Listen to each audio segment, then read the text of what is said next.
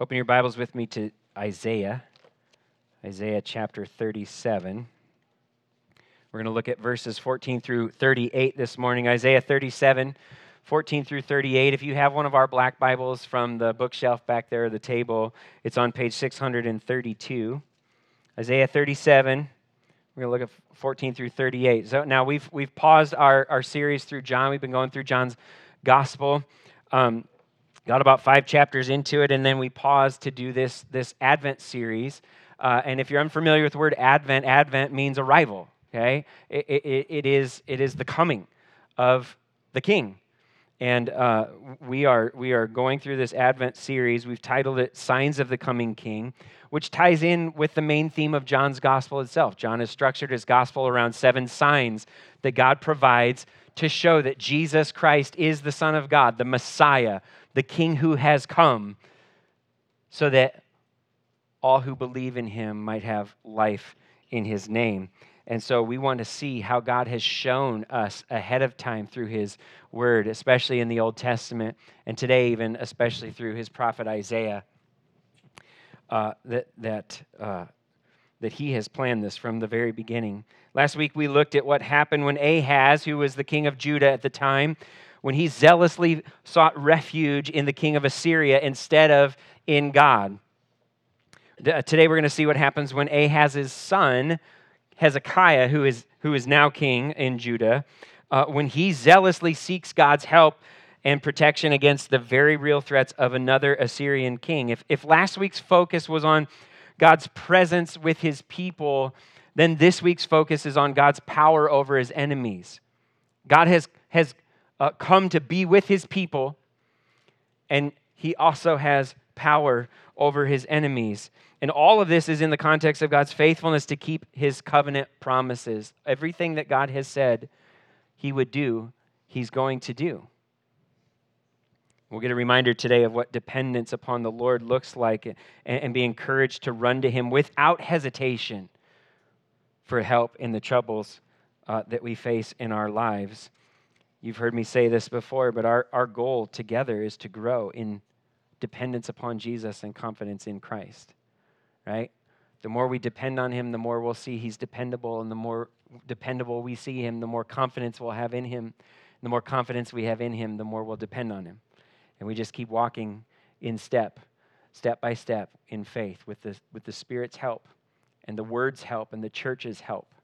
And so this morning we're going to see a picture of that. I want to pray that the Lord would open his Word to us, and then we'll dig in. Father, we thank you for your word. Lord, we're thankful that we don't have to just guess about who you are. We're thankful that we don't have to make something up every Sunday. We're thankful that we don't have to pretend, but that we can come and proclaim the goodness of God through Jesus Christ and rejoice and worship and have confidence in our King, and grow in deeper dependence upon him together. We pray that that is accomplished here this morning in our hearts through the proclamation of your word for your glory and our good. We pray this in Jesus' name, amen. So we sang a couple Christmas songs again this morning and used some old language, some old words. The word zeal is probably not one of those words that's in your everyday vocabulary, right? But we all have zeal about different things. We all have zeal for different things. To be zealous is to be passionate. It's to be devoted, energetic, enthusiastic about something or someone, committed to something. When we think of zeal in those terms, I imagine that several things come to mind that you may be zealous toward. I personally am zealous toward good coffee and birding. Okay, bird watching and firefighting. I was a volunteer firefighter for several years. I love these things. I'm passionate about these things. Maybe for you, it's a sport or a hobby. Maybe it's politics or a charitable cause. But how readily would I use the word zeal to describe our relationship with God himself? Are we zealous for the Lord, who is zealous for us? This morning, we are going to see what God is zealous about. And here's our main idea that we're going to see from this text. God will zealously display his glory by rescuing his people and crushing his enemies. So we should zealously depend on him. God will zealously display his glory. Excuse me.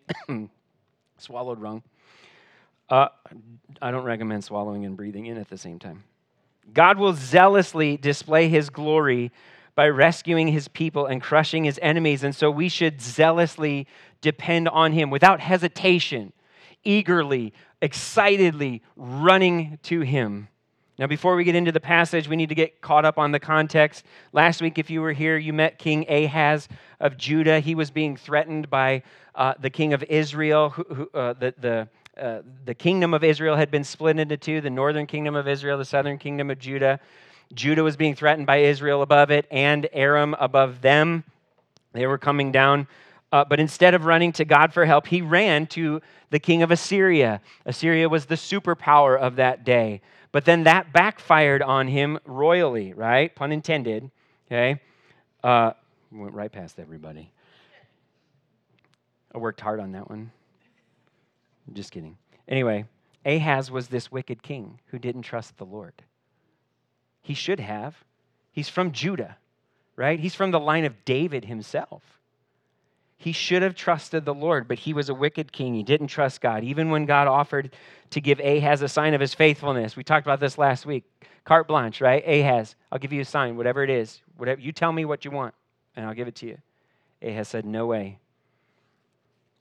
Ahaz robbed God's temple of gold and silver to bribe the Assyrian king. And then he closed up God's temple and he built altars on every street corner in Jerusalem and in Judea, in every city, so that he could worship other gods, false gods. He turned down the living God to worship dead ones. But his bribe to the Assyrian king didn't work, and instead of being Ahaz's ally, this king of Assyria became Ahaz's enemy. Now we fast forward then a few years to Ahaz's son Hezekiah, who became the king of Judah in his father's place. Assyria was still the superpower of the day, but it also had a new king named Sennacherib.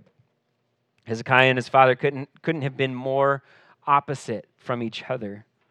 Hezekiah reopened and consecrated the temple of God that his father had closed and defiled, and then he tore down all the altars, that his father had built for the false gods.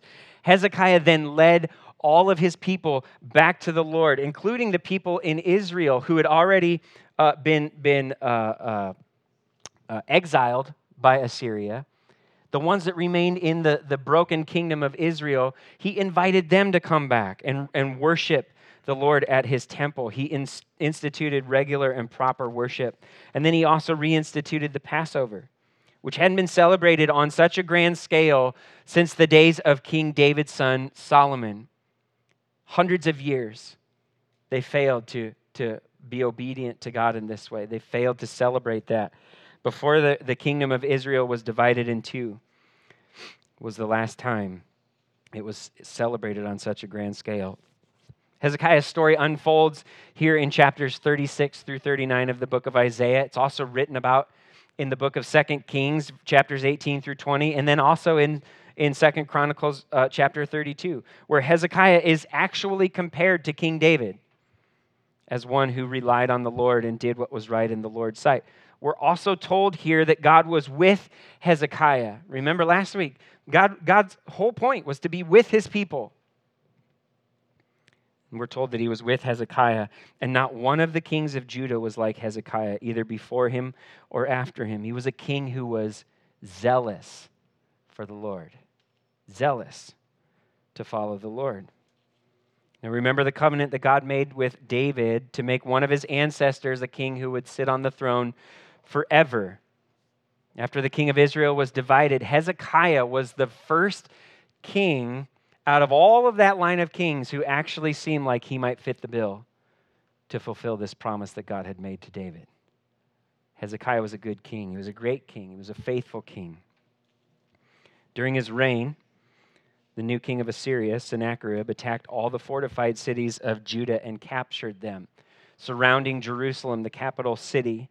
He sent his royal spokesman and his massive army to Jerusalem to intimidate Hezekiah and the people there by threatening them, by mocking Hezekiah's reliance on God, and then by demanding that they surrender.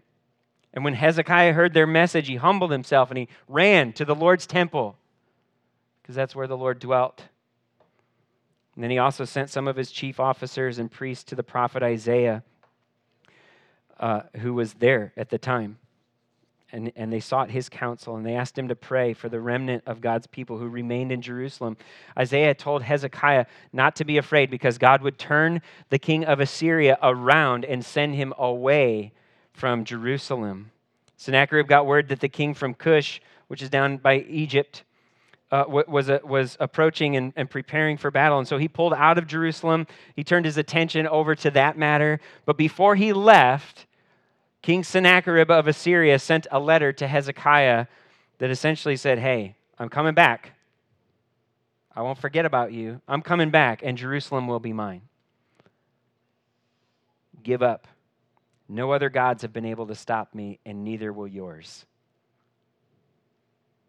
Your God won't be able to stop me either. So what would Hezekiah do with this letter? Would he eventually buckle under Sennacherib's relentless pressure? Or would he, again, zealously depend on the Lord? That's where we pick up here in Isaiah 37. Starting in verse 14, read with me. Hezekiah took the letter from the messenger's hands. He read it, and then he went up to the Lord's temple, and he spread it out before the Lord. Then Hezekiah prayed to the Lord, Lord of armies, God of Israel, enthroned between the cherubim, you are God, you alone, of all the kingdoms of the earth. You made the heavens and the earth. Listen closely, Lord, and hear. Open your eyes, Lord, and see. Hear all the words that Sennacherib has sent to mock the living God. Lord, it is true that the kings of Assyria have devastated all these countries and their lands. They have thrown their gods into the fire, for they were not gods, but made from wood and stone by human hands. So they have destroyed them. Now, Lord, our God, save us from his power so that all the kingdoms of the earth may know that you, Lord, are God, you alone. When Hezekiah faced threats of danger and oppression, what did he do? He went to the temple and he prayed to the Lord. And even though he was concerned for his own safety, the words of Hezekiah's prayer were focused on something much more important in his mind, God's glory. God's glory. He went to the temple because that's where God's presence dwelt. The Ark of the Covenant was kept behind the curtain in the innermost room of the temple, the Holy of Holies, the most holy place. And on top of the ark there were two sculpted cherubim with outstretched wings that covered the lid, and the space in between them was known as the mercy seat. It was considered to be God's earthly throne right there in the temple. Hezekiah had a huge view of God. Look at verse 16. You made the heavens and the earth. He understood God's preeminence over all things. We've seen this in John's gospel, right? In the beginning was the Word, and the Word was with God, and the Word was God. He was with God in the beginning, and not one thing that was created apart from him, right? Hezekiah understood God's preeminence over all things. You are God alone, you alone, of all the kingdoms of the earth. Hezekiah understood God's authority over all things. He's the King of kings, the Lord of lords. He rules the rulers. He called God Lord of armies. Hezekiah understood God's power to defend his throne and his people. He also understood God's personal relationship with his people. He called God God of Israel. God of Israel. It's the covenant name. The Creator God was the covenant God of Hezekiah and his people. And so Hezekiah did not hesitate to turn and run to this God for help. We could sum up his prayer this way. Lord, I know that you alone are God over all the kingdoms of the earth. Now save us from King Sennacherib's power, from the power of the most powerful king of the most powerful nation in the world right now in this day, so that all the kingdoms of the earth will also know that you alone are God. Hezekiah was very honest about the very real threat that he faced. The kings of Assyria were a force to be reckoned with. They had devastated countries and destroyed those gods of those countries. No one had been able to stop them from imposing their will. But all the gods of the other countries were made by human hands, Hezekiah tells us, right? Those gods were created. They are not the creator. It cannot be said of them, you created the heavens and the earth. They didn't have the ability to hear or to see like the Lord of armies does. Sennacherib rightfully mocked these gods that were made from wood and stone, but he went too far. His pride welled up in him, and he went too far when he turned his mocking toward the living God. Sennacherib, the king of Assyria, may have overcome man-made gods, but no man can overcome the one who is God alone, the God of Israel. Now, Hezekiah's prayer is helpful for us. It shows us that honest and desperate prayers are not faithless prayers, right? But it also shows us that faithful prayers are not fluffy prayers either. We don't have to pretend like things are no big deal when they really are. These are not Facebook and Instagram prayers that he's praying. These are not staged and set up things where we make ourselves look good in front of everyone else. He's honest about the things that he's facing. We don't have to pretend like things are no big deal when they really are.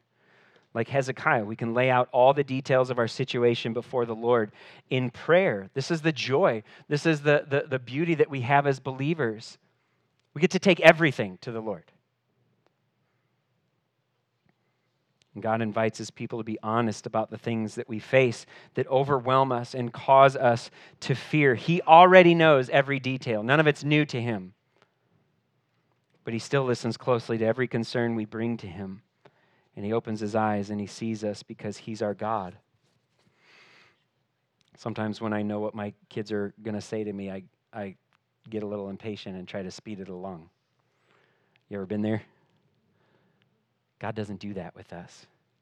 Aren't you glad? He knows us. He knows our needs, and he listens patiently as we confess those things to him because he's our God.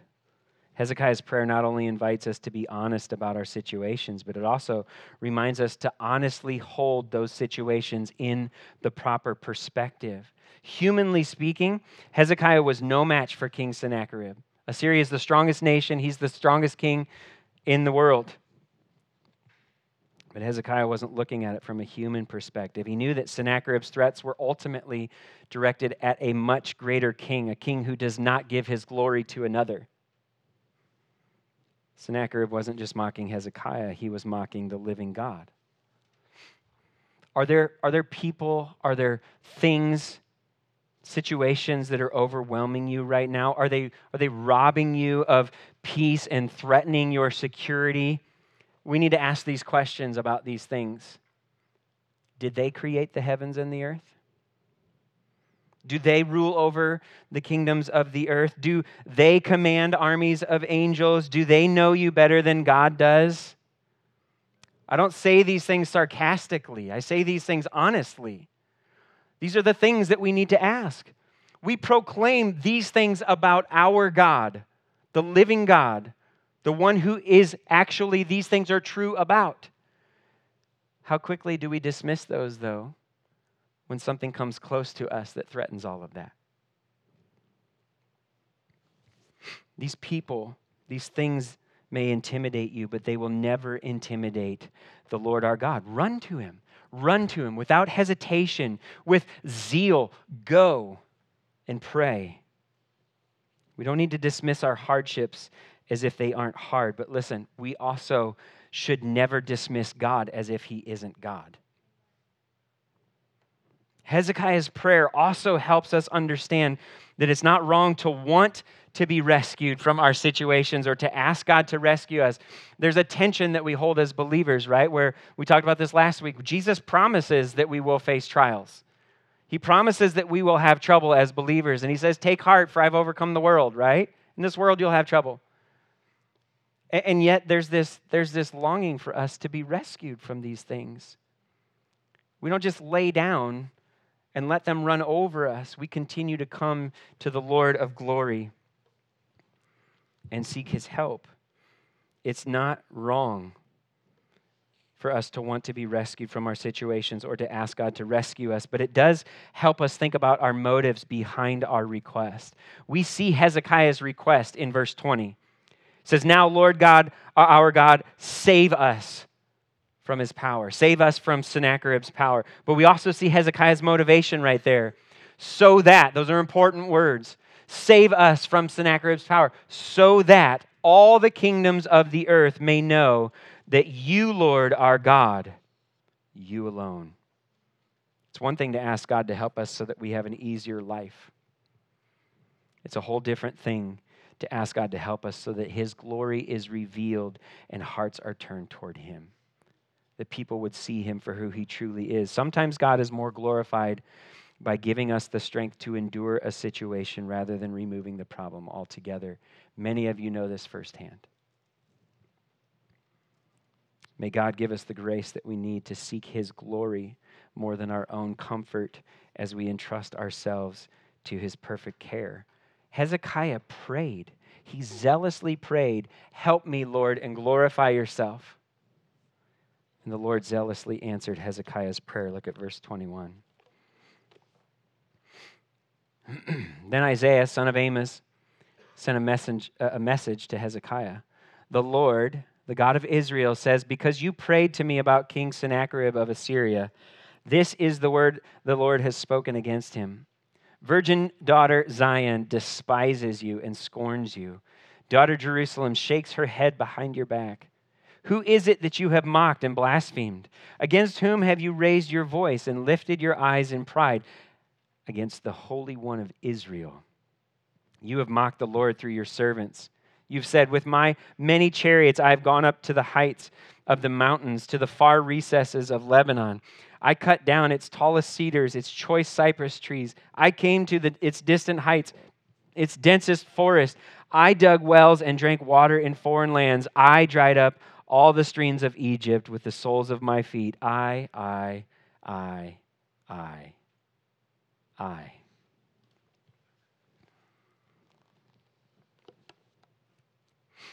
Look at what God told Hezekiah in verse 21. Because you prayed to me. God listened to Hezekiah's prayer and he responded. Sometimes we pray and we wonder if God is listening, right? We wonder if he's listening. Maybe he is, but then we wonder if he'll actually answer. Sometimes we pray and we wonder if it's even worth it. Like, God already knows, and he's sovereign over all things. I think the Bible makes that really clear. He's in control of everything. If he already knows and he's in control of it all, he's going to do whatever he wants to anyway, right? So then why does prayer matter? Why should we pray? Here's why. Because the sovereign Lord has determined to carry out his sovereign will through the prayers of his people. Prayer is the means by which God carries out his plans. He invites us to participate in the unfolding redemptive story by praying to him and asking him to do his will. We don't pray to direct God. We shouldn't pray to direct God. I know my prayers sometimes have been geared that way. Lord, just do this, right? We don't pray to direct God. We pray because God has directed us to pray. And he delights in answering the prayers of his people when we pray according to his will. And we can never go wrong when we pray that God would glorify himself. Even as we ask him to rescue us, even as we ask him to heal our sickness or take care of our families or do whatever it is that's on our minds. Cast all your cares on him because he cares for you. Because Hezekiah prayed to the Lord about King Sennacherib, the Lord, the God of Israel, also had some words to say about King Sennacherib. Back in chapter 36, Sennacherib said, Who among all the gods of these lands ever rescued his land from my power? Rhetorical answer, nobody. Nobody yet. And then he asks this, so will the Lord rescue Jerusalem from my power? No God has stood up to me yet. Will yours? He was mocking God by lumping him in with all the false gods that he had defeated. So God said, hey, you want to stir the hornet's nest? Do you really know who you're messing with? You are mocking the Holy One of Israel. The Holy One, the righteous one, the perfect one, God Almighty. And by the way, he is the God of the people that you are attacking. Remember Psalm 2? The nations rage.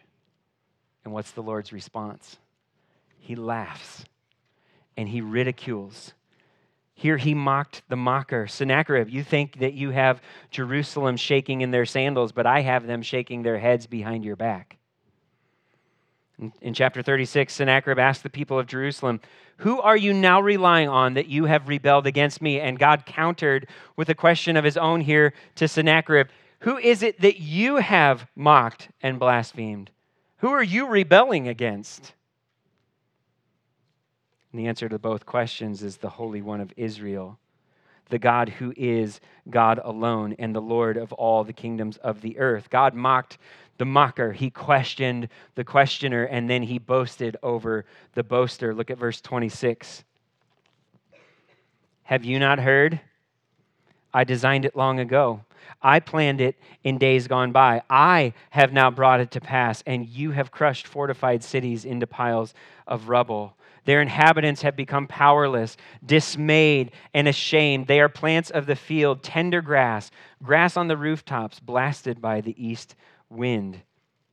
But I know you're sitting down, and you're going out, and you're coming in, and you're raging against me. Psalm 2. Because of your raging against me and your arrogance, because those things have reached my ears, I will put my hook in your nose and my bit in your mouth, and I will make you go back the way you came.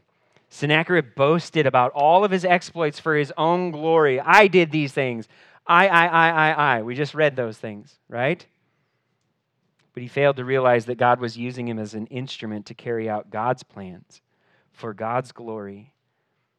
Back in Isaiah chapter 10, verses 5 and 7 through 7, God says, woe to Assyria, the rod of my anger. The staff in their hands is my wrath. I will send him against a godless nation.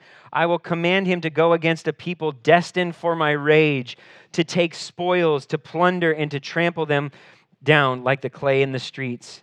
But this is not what he intends. This is not what he plans. It is his intent to destroy and to cut off many nations. Sennacherib's plans were governed by God's plans. He could do no less than God wanted him to do, and he could go no further than God wanted him to go. God is not directed by man's movements. Man's movements reveal God's established plan. Sennacherib boasted as if he were God, but in reality, he was only raging against the one true God. Just as Assyria directed its prisoners by hooks in their noses and its horses by bits in their mouths, so too God would use the same tactics against Assyria and its king. He would direct them. He would turn them around. Isaiah 14, 24 through 27. The Lord of armies has sworn, as I have purposed, so it will be. As I have planned it, so it will happen. I will break Assyria in my land. I will tread him down on my mountain. Then his yoke will be taken from them, and his burden will be removed from their shoulders. This is the plan prepared for the whole earth, and this is the hand stretched out against all the nations. The Lord of armies himself has planned it. Therefore, who can stand in its way? It is his hand that is outstretched. So who can turn it back? Powerful words. Powerful words. God planned to turn back the king of Assyria, and not even the king of Assyria, the strongest ruler of the strongest nation in the world, could turn back God's plan. God would turn him back. And after declaring that what he would do to Sennacherib, God reassured Hezekiah by telling him what he would do for the remnant of Judah. Look at verse 30. This will be the sign for you. This year you will eat what grows on its own, but in the second year, what grows from that. But in the third year, sow and reap, plant vineyards and eat their fruit. The surviving remnant of the house of Judah will again take root downward and bear fruit upward. For a remnant will go out from Jerusalem and survivors from Mount Zion. The zeal of the Lord of armies will accomplish this. In chapter 36, Sennacherib's royal spokesman tried to intimidate the people of Jerusalem by telling them that they were destined to eat their own excrement and drink their own urine because Assyria would devastate their land. Pretty serious threat. But if they made peace with Assyria and they surrendered, then every person would be allowed to eat from his own vine and fig tree and drink water from his own cistern until the king of Assyria came in and took them away to a foreign land that was overflowing with grain and new wine. Sennacherib was claiming to have control over the provisions here, and he was claiming that his land was better than theirs. But God would prove him wrong. God would give his people a sign of his faithfulness to preserve them as a remnant in Jerusalem. They wouldn't be able to plant or harvest for 2 years because of the devastation that Assyria brought upon the land. But God himself would make the land fruitful, and he would provide food for his people. And by the third year, all traces of Sennacherib's impact would be gone. Hey, I will take care of you for these first 2 years, and then I will give you over to farming and providing the food. The importance of the sign went beyond God's ability to keep his people from going without food and water, though. If he was able to preserve the land that was ravaged by Assyria, how much more so would he be able to preserve his people from Assyria's wrath? Let's not forget that God used Assyria as a rod of discipline against his people because they turned away from God. They rebelled. They worshiped other gods. This sign that God gave them was also a reassurance that although God himself disciplined them severely, he would not destroy them completely. I will take care of you. I will preserve the remnant as I've promised. God promised to replant this remnant and make them fruitful once again. Verse 31 here echoes a promise that God made back in chapter 27 when he referred to his people as a vineyard. Isaiah 27:6, in the days to come, Jacob will take root. Israel will blossom and bloom and fill the whole world with fruit.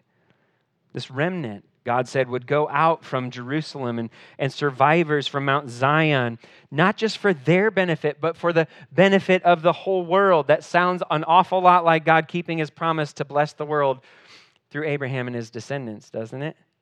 All the way back in Genesis, God's keeping his promise. And what does he say? The zeal of the Lord of armies will accomplish this. That was God's promise to Hezekiah in verse 32. Now we have the joy of being able to say, the zeal of the Lord of armies has accomplished this. God's promise to restore his vineyard would ultimately be fulfilled in Jesus Christ, who, as we will see in John 15, is the true vine. You ever wonder why he calls himself the vine?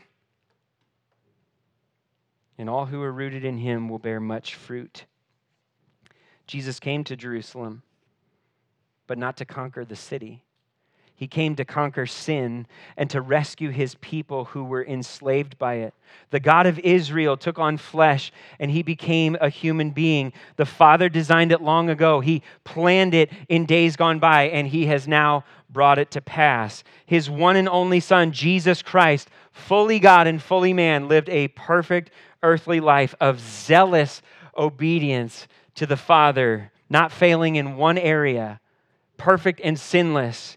And then the one enthroned between the cherubim was crucified between two thieves to pay the penalty for rebellious sinners and receive God's righteous wrath in their place. He was mocked.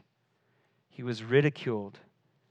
But instead of coming down from the cross and saving himself from the situation, the Lord of armies endured the cross to the point of physical death so that God would be glorified through the salvation of sinners from spiritual death. The Holy One of Israel was buried in the ground, and after 3 days he rose from the grave so that all of the kingdoms of the earth may know that he is God, and he alone. And all who turn from their sins and trust in him will be saved from the most fearsome enemies of sin and death and Satan, because they have eternal life in Jesus Christ. All who zealously run to him in faith will take root downward in Christ and bear fruit upward. Have you put your faith in this Jesus? Are you rooted in him, or are you raising your voice against him? Why not raise your voice along with all who depend on him in prayer and confess your need for him? He will listen closely and he will hear. He will bend his ear to you. He will open his eyes and see. He will save you from the power of the enemy because he alone is God, and he zealously displays his glory by rescuing his people and crushing his enemies. And if you need more proof, then we need to go no further than these last verses of the chapter. Look at verse 33. Therefore, this is what the Lord says about the king of Assyria. He will not enter this city. He will not shoot an arrow here or come before it with a shield or build up a siege ramp against it. He will go back the way he came, and he will not enter this city. This is the Lord's declaration. I will defend this city and rescue it for my sake and for the sake of my servant David. Then the angel of the Lord went out and struck down 185,000 in the camp of the Assyrians. When the people got up the next morning, there were all the dead bodies. So King Sennacherib of Assyria broke camp and left. He returned home, and he lived in Nineveh. One day while he was worshiping in the temple of his god Nisroch, his sons Adramelech and Sharezer struck him down with the sword and escaped to the land of Ararat. And then his son Esarhaddon became king in his place. Not even one arrow is let loose apart from God's say-so. A lot of stuff going on in our world right now.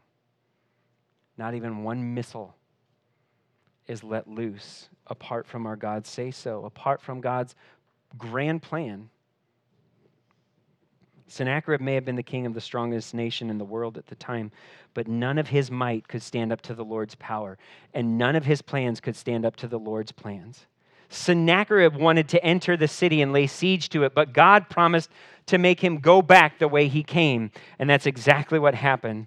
What took place in the camp of the Assyrians was a terrifying display of God's might, but it's mentioned here almost as an afterthought because of the ease with which God carried it out.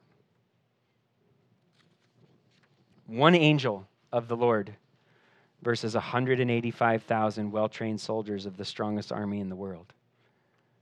And wasn't even close.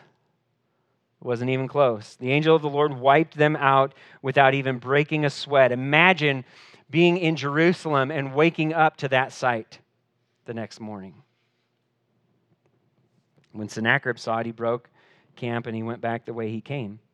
He returned home, just as God said he would. Remember Sennacherib's question to Hezekiah? Who among all the gods of these lands ever rescued his land from my power? So will the Lord rescue Jerusalem from my power? When he woke up that morning, he got his answer. And so did the Israelites. So did the people of Judah. And in a fitting twist of irony, this is what it looks like for God to laugh. When the nations rage and God laughs and he ridicules, this is how God responds. In a fitting twist of irony, the one who mocked the living God could not be saved by his own false god. Sennacherib went to the temple of his god, and he was assassinated by his own sons. They struck him down with the sword. Back in verse 7, we didn't read it this morning, but it's in this chapter. God said this about Sennacherib, Isaiah 37:7. I'm about to put a spirit in him, and he will hear a rumor and return to his own land. and where I will cause him to fall by the sword. Details matter. Sennacherib's own God couldn't save him from the God of Israel. He went to the temple of his God and he was struck down. What happened at the beginning of our passage where we picked up? Hezekiah went to the temple of his God and he was saved. The Holy One, the God of Israel, who is alone God, king over all the kingdoms of the earth. This God is zealous for his own glory, and that means he's zealous for his own people. In verse 35, he said, I will defend this city and rescue it for my sake, for my glory, and for the sake of my servant David. God had made a covenant promise to put one of David's descendants on the throne forever, and he zealously kept that promise. Hezekiah was a great king, but he was not a forever king.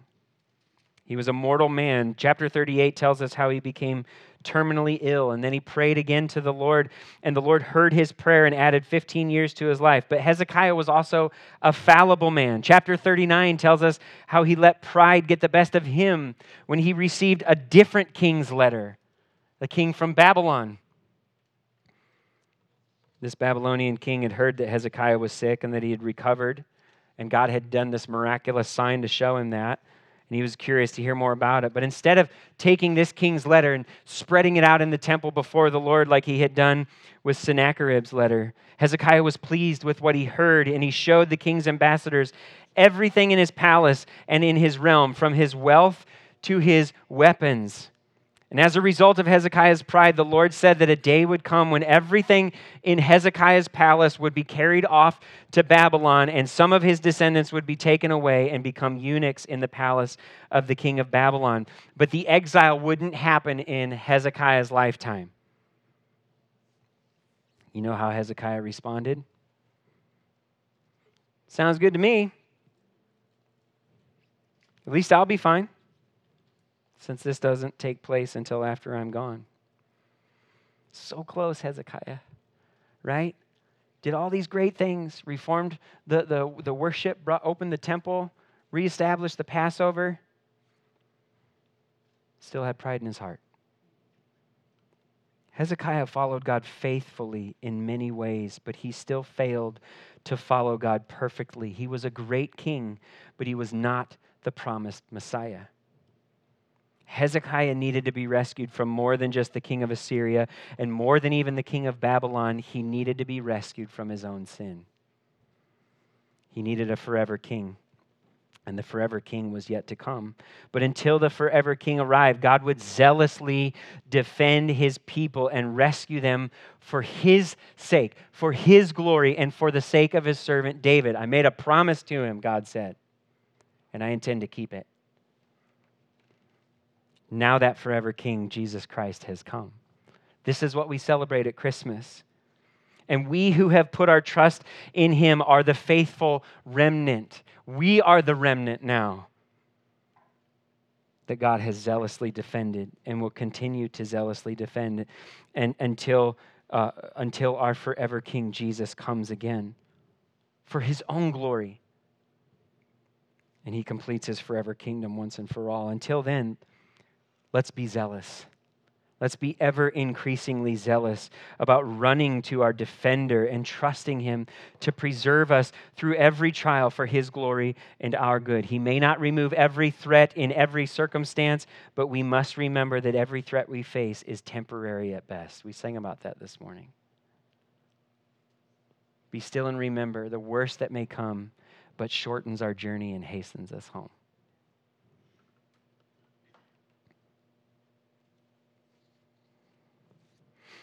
Every threat is temporary at best because God has already removed the forever penalty of our sin.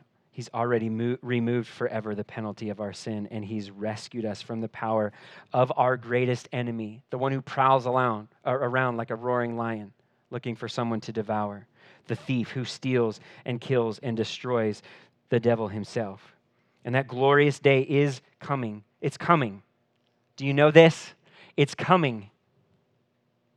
When every last enemy, including death itself, will be crushed fully and finally under the feet of Jesus. And all the kingdoms of the earth, without exception, will know that Jesus Christ is God alone. God will zealously display his glory by rescuing his people and crushing his enemies. So we should zealously depend on him. Let's depend on him in prayer as we depend on his promises and his power to keep them. And let's pray with great confidence. Why? Because the zeal of the Lord of armies will accomplish this. Amen? Let's pray. Father, we thank you for your zeal for us. And we pray that you would make us zealous for you more and more with each passing day as we grow more and more confident in Christ, our King, forever.